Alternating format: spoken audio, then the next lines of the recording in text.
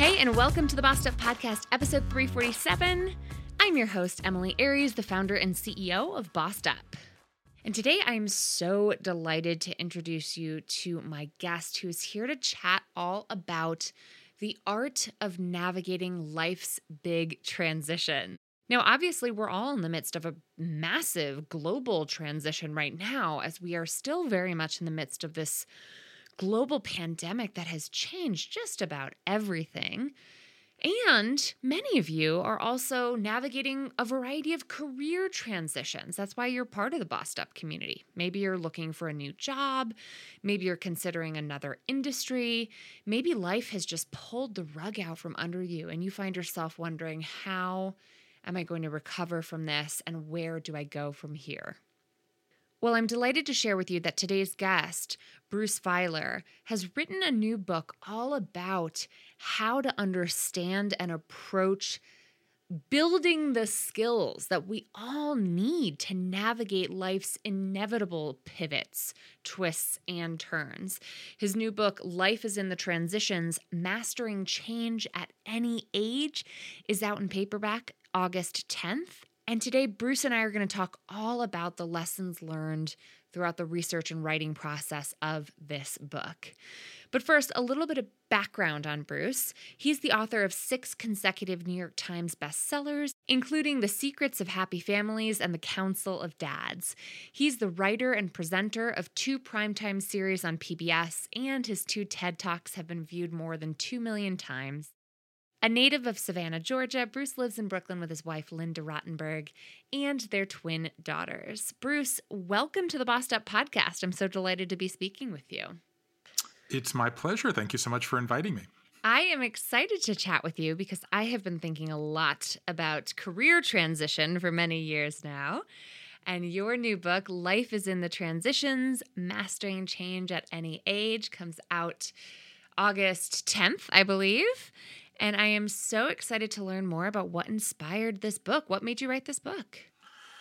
Well, this book, in so many ways, is about these times in our lives when life seems to overwhelm us. I call these life quakes, right? These massive tsunamis of change that when we just sort of feel like life is coming at us from all directions. And I wrote about these times in our lives because I was in a life quake myself. So just to take a half step back and take the spirit of your question there. So I grew up in Georgia, and I left there and went to Yale. I then went to Japan in the 80s, and I started writing letters home. And, this will be, strange to millennials out there, but I wrote these letters on crinkly airmail paper, right? Wow. There was no internet thing, right? And in fact, these airmail paper had no lines. And so that the pad would come with a line and you would stick it under the paper so that the lines didn't, kind of wobble. So I sent these letters home, like, you're not going to believe what happened to me. And when I got back home to Georgia, everyone said, I loved your letters. And I was like, great, have we met? And it turned out that my grandmother had Xeroxed them, yet another old-fashioned thing, and passed them around, and they went viral in a sort of, kind of ancient history of that word. And I thought, well, if this is that interesting to all these people, I should write a book about this. And it doesn't happen this way, but I sold my first book at 32 years ago, and I've never held a job since. So in my 20s, I wrote books about Japan and England and country music. I spent a year as a circus clown. In my 30s, I went back and forth to the Middle East writing books and making television. And in the context of the conversation we're about to have, I think of this now as a linear life. Like I figured out what I wanted to do. I did it for no money. I had some success. I got married and had children. But then in my 40s, I was just walloped by life. First, I got cancer as a new dad of twin daughters. Then I almost went bankrupt in the last recession. And then my dad, who has Parkinson's, got very depressed and tried to take his own life 6 times in 12 weeks. Wow. Exactly. So this was a crisis in every way that you can imagine. And for a long time, I was a person who thought about how we told stories, but I didn't know how to tell the story. And I didn't really want to tell this story. But when I did, what I realized was that everybody has a story about how their life got upended in some way when they didn't know how to tell their story. And I called my wife one night. I was actually at a college reunion and people were telling me these stories. And I said, I want to do something to help. And what that thing was is I set out on this journey, crisscrossing the country, collecting what became hundreds of life stories of Americans in all 50 states. So as you know, people who lost limbs and lost homes and changed careers and changed genders and got sober and got out of bad marriages. And then I got a team of 12 and I spent a year analyzing these stories, trying to tease out kind of tips and takeaways and themes and just sort of practical tools that could help all of us in times of change. That's wonderful. Yeah. I mean, I think it's very common that I hear from folks who say, I can't tell this story yet because I'm in the middle of living it. And one of the best ways and the most healing ways I've found to navigate my own life quakes, to use your term, has been to write about it myself or to start a community like Bossed Up to shepherd other folks through similar rocky waters and choppy waters. So what was the most surprising thing you learned throughout your conversations with fellow Americans across the country?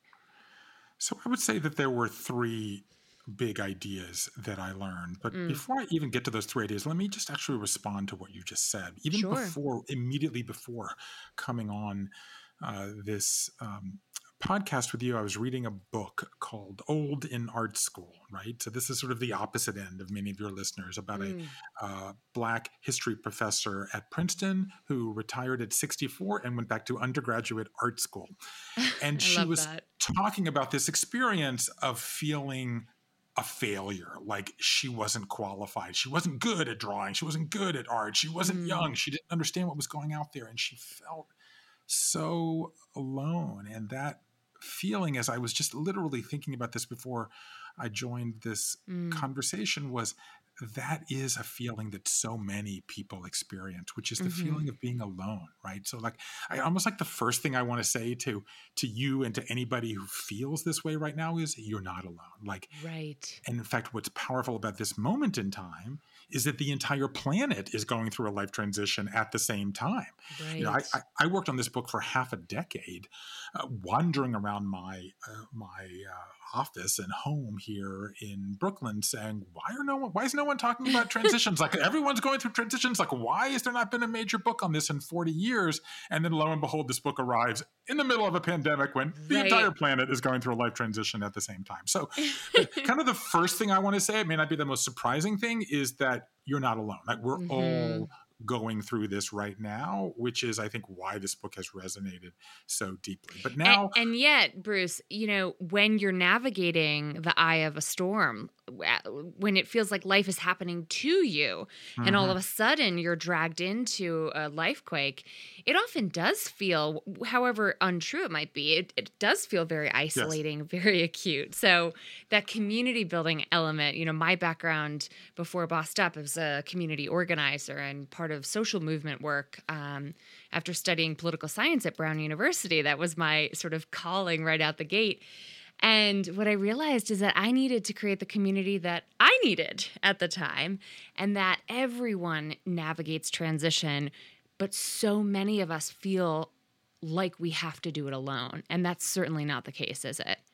So first of all, bravo to you, right? Bravo to you for embracing change. Bravo to you for, in a time of change, drawing on things that you are naturally good at. Okay, so for you, maybe it's organizing, maybe it's bringing people together. For somebody else, maybe it's creativity. For somebody else, maybe it's storytelling. For somebody else, maybe it's ritual. So I think one of the things that we do as we get into this conversation is that we do in times of transition that kind of became a clear pattern is that we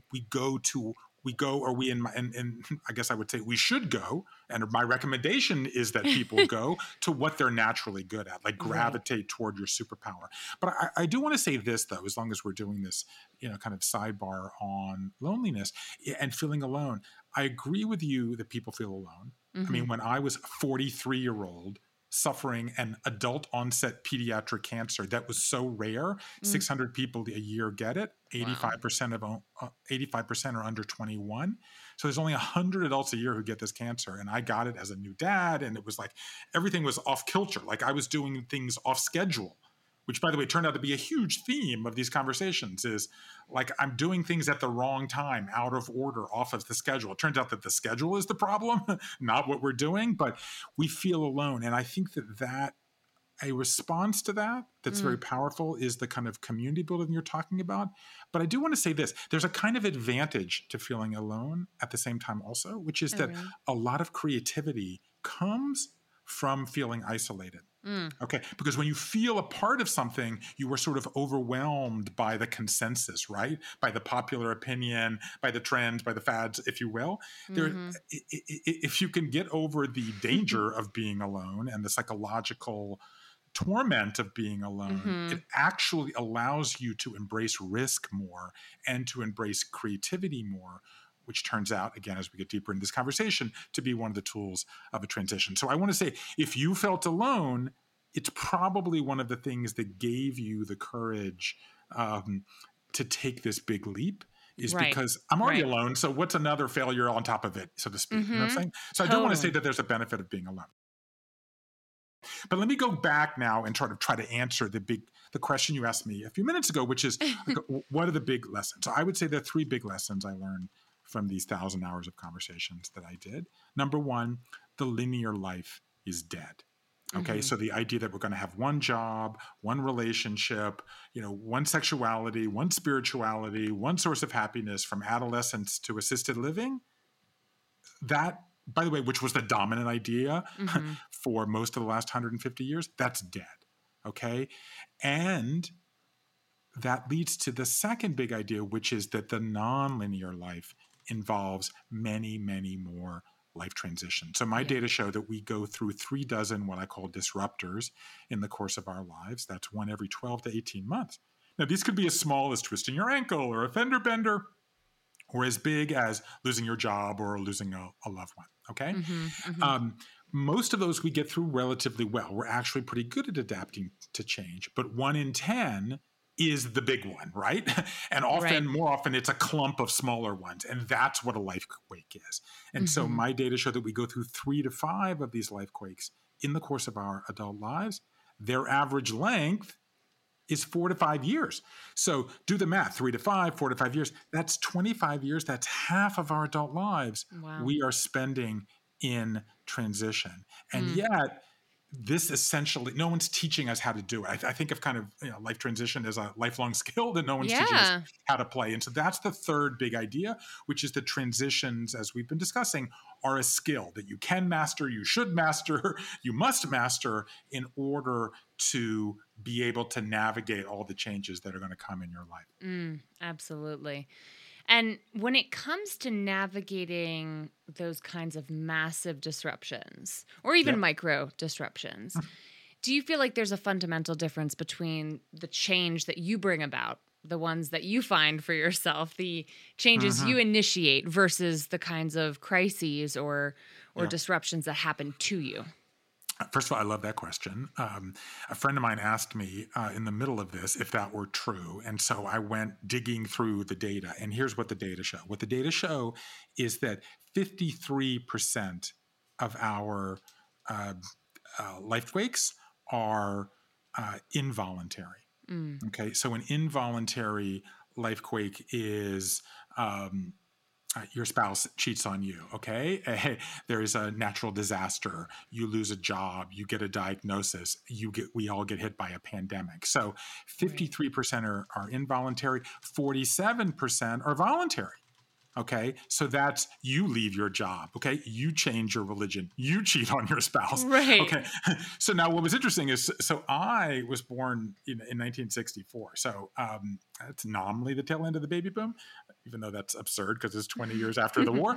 I had a bunch of millennial coders on my team, and so I looked at these numbers and I was like, dang, 47% of life quakes are voluntary. Like we are embracing, the opportunities of the nonlinear life.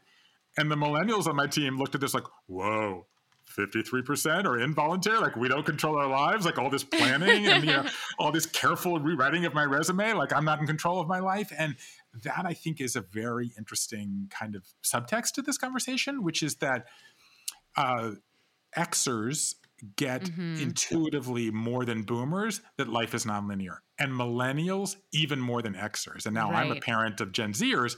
I think they're going to get it even more. So there's this very interesting kind of what I call transition gap between 50 plus parents and their, say, 35 minus kids, because the parents are looking at, and this is a lot of the community that you've just so wonderfully built, the kind of 50 plus parents, the Xers and boomers, are looking at their millennial kids and saying, wait a minute, you're having a baby before you get married? Or like you're leaving one job and you don't know what the next job is going to be, or you're moving to a new town and you don't have any plans to do when you're going to get there. And there's this sort of interesting tension, because the millennials are like, yeah, I get that I'm going to have 11.7 jobs and 12.3 moves and whatever, all the numbers that I have in my book. But I think that that tension exists. Cut to the pandemic when we're all doing it at the same time. And I think we're all getting a lesson in, guess what? The nonlinear life is here to stay. Yep. Yeah. Adapt or die is what my science teacher said in the context of biology back in high school. And I took that to heart when it comes to career planning too. It's like, nowadays we are surfing whatever wave is on the horizon. And I think accepting that is a first step to accepting what you said a moment ago, which is that navigating transition is in itself a learnable skill. So let's talk about that. So let's talk about how to navigate transition. You talk about transitions as being broken out into 3 phases. Tell me about those phases and how we should think about approaching, navigating each phase in perhaps a different way or with different skills. So let's go back. Okay. You're in a life quake. Most everybody listening to us now is in a life quake, and it's going to be half of your life. That means you or someone is in one right now.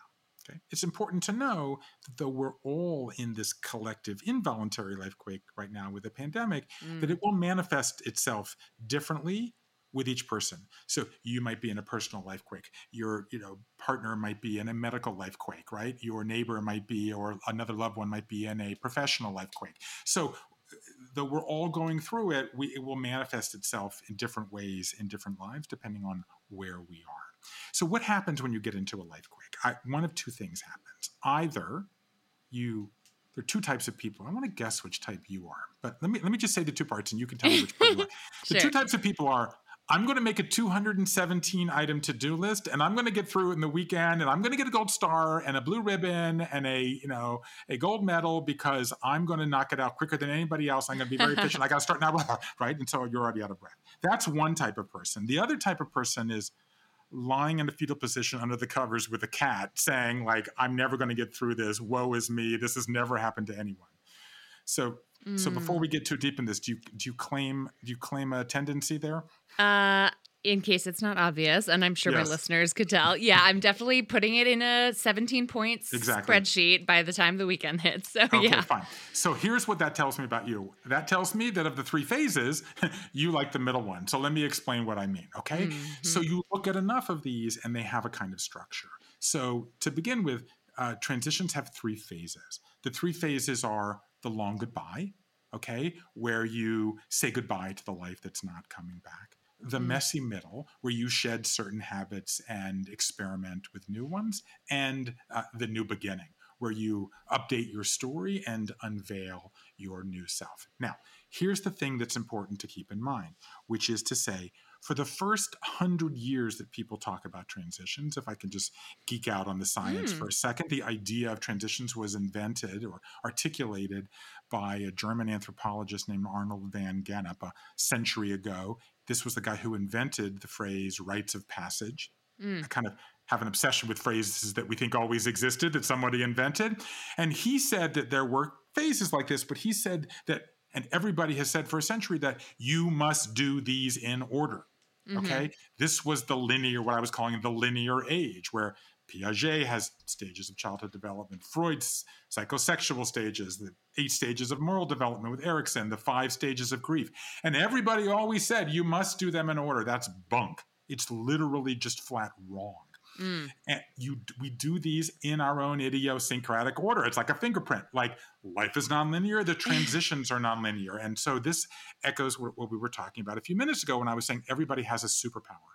Like everybody Right. is good at one of these phases and they're bad at another. So if I can pick on you for a second, Sure.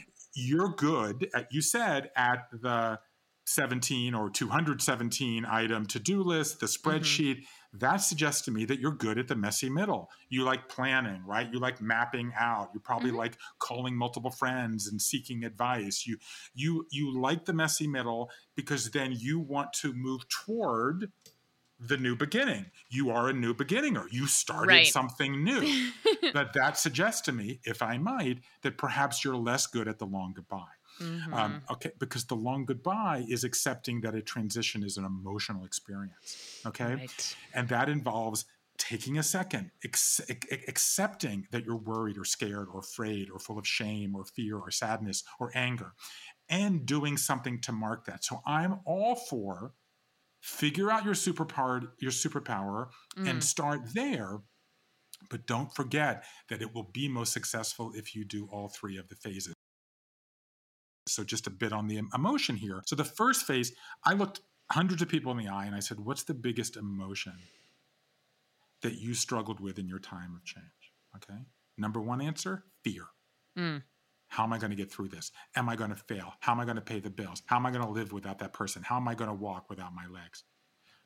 The number two answer was sadness, right? That is the grief. Oh my gosh, I missed this person. I liked my old job, right? I liked living with that person before the relationship ended. But And there were headlines actually, to jump in here, yeah, about how the pandemic left us feeling this weird state of widespread amorphous grief that we didn't really have a name for a long time because we were mourning the year we thought we were going to have back in 2020. So I think that's a really insightful lesson, is like grief needs to be, called out as such to be processed. and that's the next step in this process. So I'll just say the third one quickly, which is shame, which surprised me a little. Like, I'm ashamed of what I did when I was drinking too much, or I'm ashamed that I need to ask for money, or I'm ashamed that I don't have a job, or I'm ashamed I have a child with an anxiety disorder, or I'm feeling, stressed, or kind of a bout of mental health worry in some ways myself. And so people have these emotions. And the key is, the first step in this is just to accept it, to Right. identify it to yourself and say it out loud, because that's incredibly powerful. But now what? And that leads to what you just said, because of course you anticipated this, which is, what do people do with these emotions? Okay. Right. Some people write them down. Like I talked to a woman who left a job in corporate America and moved to Maine to start a business managing second homes. And she wrote down her goals and her feelings. So every morning she would look at them. So some people write them down. Some people do what I do, which is buckle down, like go to work, stop whining and throw yourself into it. But 80%, 80, use rituals. They host parties, they sing songs, they take walks, they go to a certain place, they go to a sweat lodge. I talked to a woman, Lisa Ray Rosenberg, had an awful year. She went on 52 first dates. She actually made a spreadsheet of everything she wore on the first date, because she only went on 6 second dates and she didn't want to replicate what she wore. She had a falling out with her mother. She was a bone marrow donor to her brother. And she's like, this is just too much. Her biggest fear was heights. So she jumped out of a plane. Wow. If I can overcome this, I can overcome anything. A year later, she was married with a child. So people use rituals. And that's, again, a lesson that we were reminded in the pandemic, which was, we had all this mourning and sadness and grief, but we didn't do anything with it for a long time. There was no public mourning. Right. There was no collect. We couldn't gather together, to your point about community. Yeah. And so the two steps of the long goodbye are accepting that it's emotional and then doing something. And there's a distinction, actually, and kind of a technical distinction that seems worth mentioning here, which is that grief is the feeling and mourning is what we do with the feeling. Right. To sort of close the loop almost, or at least begin the process of moving through those big emotions, right? So a lot of this, if you remember when the pandemic first hit, we all thought we'll stay inside, we'll mitigate, and we'll go back. I Right, think right. we have been in a crisis in this country of the long goodbye, and where we never really said goodbye. And I think that what you see now, that we're a year in when we're taping this conversation, the pandemic, what is happening? The Yeah. great resignation, people are quitting their jobs. The great reopening, how are we going to go back? The great migration, where people are moving in. This Yeah. is the transition part kicking in after the collective long goodbye crisis that we've been in for the last year. Interesting. And so, what are the tools that we need to navigate this stage? So this, I think, is market, right? So first accept it, and then second market, like do something ritualistic to market. And I think Nice. that is, and what the ritual is a way to say to yourself and back to your community and those around you, I'm going through a difficult time. I'm a little unsure, but I'm saying it out loud. I'm putting a line in the sand, and that will make me be more ready for what comes next, which is a Right. beautiful thing, which is the messy middle, which is both shedding habits and astonishing acts of creativity. Absolutely. I think of the messy middle as the experimental phase, right? The iterative process, the learning through trial and error. If you're willing to let yourself really look at those failures on the road to success as gems of learning that they can be. So, in the context of career change in particular, I wonder Yeah. how you would counsel folks to think about not just surviving, but really thriving through the messy middle. So I think that, so let me just first of all define the messy middle, and then we can Yeah. talk about this. So it is exactly what you just said. Part of it, the second half of it, I would say, is the creativity, the experimentation, and the trial and error. The first half of it, though, is also important, and that's the shedding. So it's shedding habits, patterns, ways of living. It could be shedding, attachment to an office. It could be shedding a title. It could be shedding money for a while, taking a step back financially in order to take a leap forward in meaning and ultimately in money. So I think that the shedding, I would say, take some of the shedding we're forced to shed, like we have to shed someone we live with, or we have to shed a job title if we lost the Yeah. job, or have to shed our reliance on a regular salary if we're going through a period where we're in transition. But there is also an opportunity in shedding, which is to shed something about you that you didn't like. Right? Maybe you were a people pleaser, right? Maybe you stuck around your last job too long, trying to make the boss like you before you realized it wasn't going to work. Maybe you had a job that you did perhaps as someone who's talked to a lot of people to satisfy your parents' expectations of you, right? Maybe you were a little bit on what I call the should train. Like, I should be doing this because this is a responsible career. And you're realizing now that life is too short and you want to do something that's closer to what you want. So 2 habits, shedding and experimenting. And now I cannot believe I'm going to do this, but I'm going to answer your question with material that I have not published, because I have spent the last 6 months talking to people about how they navigate career changes for a new book that I'm going to start writing this fall. Nice. And so I'm going to give you a sneak peek. If you promise to invite me back when the actual book I comes would out. love that. Okay. But so here's, I would say, a big idea for people who are going through this now, because I want to keep it quiet. I mentioned what I call the should train, right? The should train is the ghost of linearity that we all have within us. Okay. You should be having this kind of job, making this kind of income by a certain age. You should be in this kind of relationship. You should be in this kind of home. The should train is very, very powerful. And one thing I didn't realize until I started to talk to people more in depth about these career changes is that the should train says, go higher, get bigger, More. it's more, Yeah. right? Rags to riches, up by your bootstraps, right? Bigger office, higher salary, higher floor, grander view. But it turns out that in the kind of the defining moments of these life transitions, and this came through so powerfully in the work that is in the book we're talking about right now, Life is in the Transitions, but is that we don't climb, we dig. We go back into ourselves and realizes that we have a story that we are trying to tell. And that story is where the happiness lies. The happiness lies inside of us. It is not in these external manifestations of the job. And so the question that I would encourage people in the middle of one of these transitions now is to ask is, what is your particular formula for success? Okay. Right. And the best way I can describe this is I talk in a big theme that has emerged in these years of talking to people, is that we have three primary building blocks that give us identity. Okay, I call these the ABCs of meaning. The A is agency, what we do, what we make, what we create, what we build. Okay, our ability to impact the world.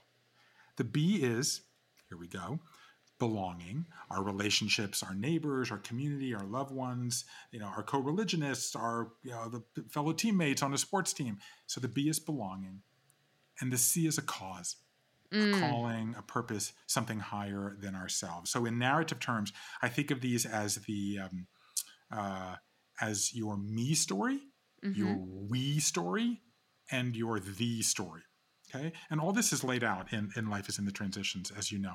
So what happens in a transition is that we rejigger the balance. Okay. So think of these ABCs of meaning as like Lady Justice, but not with 2 dishes, but with 3 dishes. Right. Okay. So maybe what's happened in your life is that the pebbles have become overly weighted in one dish. Maybe you've been working too hard and neglecting your community, right? Or maybe you've been giving back and you're burned out and you want to do something for yourself, right? Or maybe, you've been caring for a child or an aging relative and you want to focus more on the community. So what happens, I call this shape-shifting in the transition.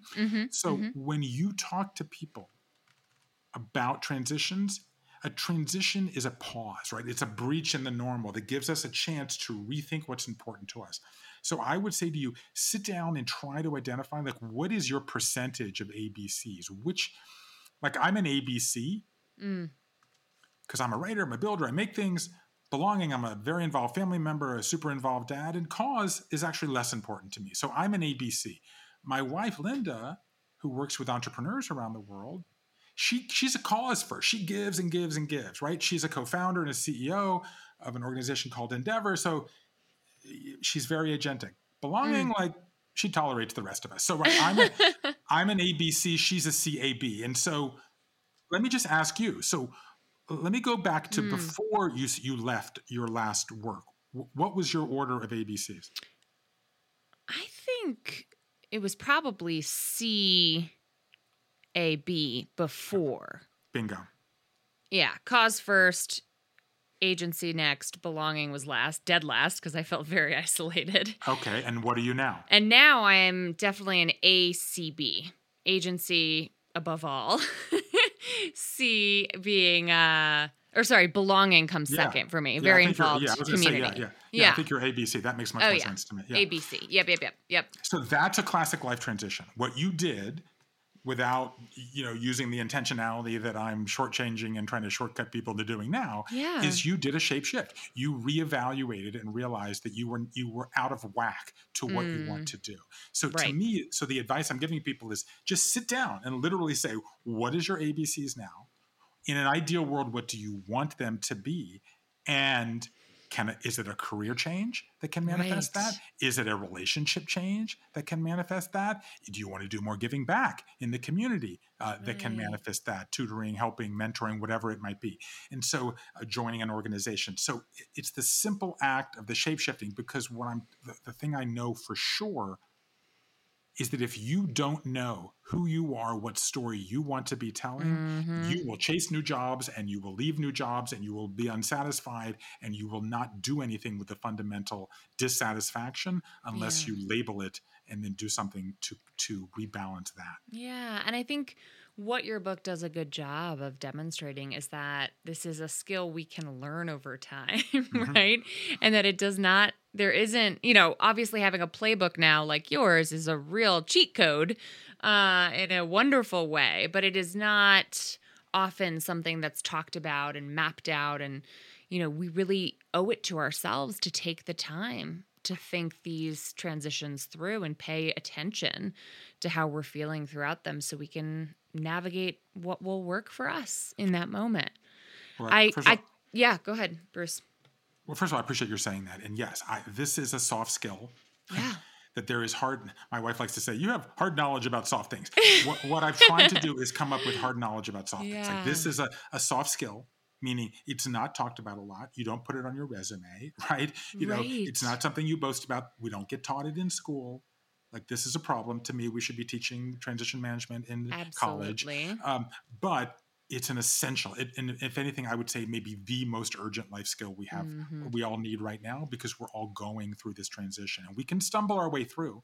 Sure. Because the fundamental way to look at it is that the life quake gets us stuck and the life transition gets us unstuck, right?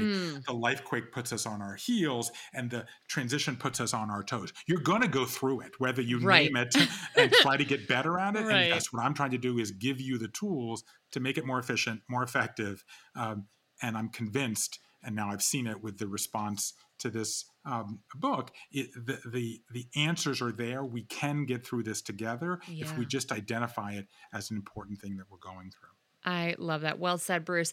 Clearly, I could talk with you all day about this, but I do have to let you go. Where can my listeners keep up with you and get their hands on a copy of Life is in the Transitions? So Life is in the Transitions is out now in paperback, and you can get it wherever your books are sold, from online or independent booksellers. I'm on all of the social medias at Bruce Feiler. That's BruceFeiler.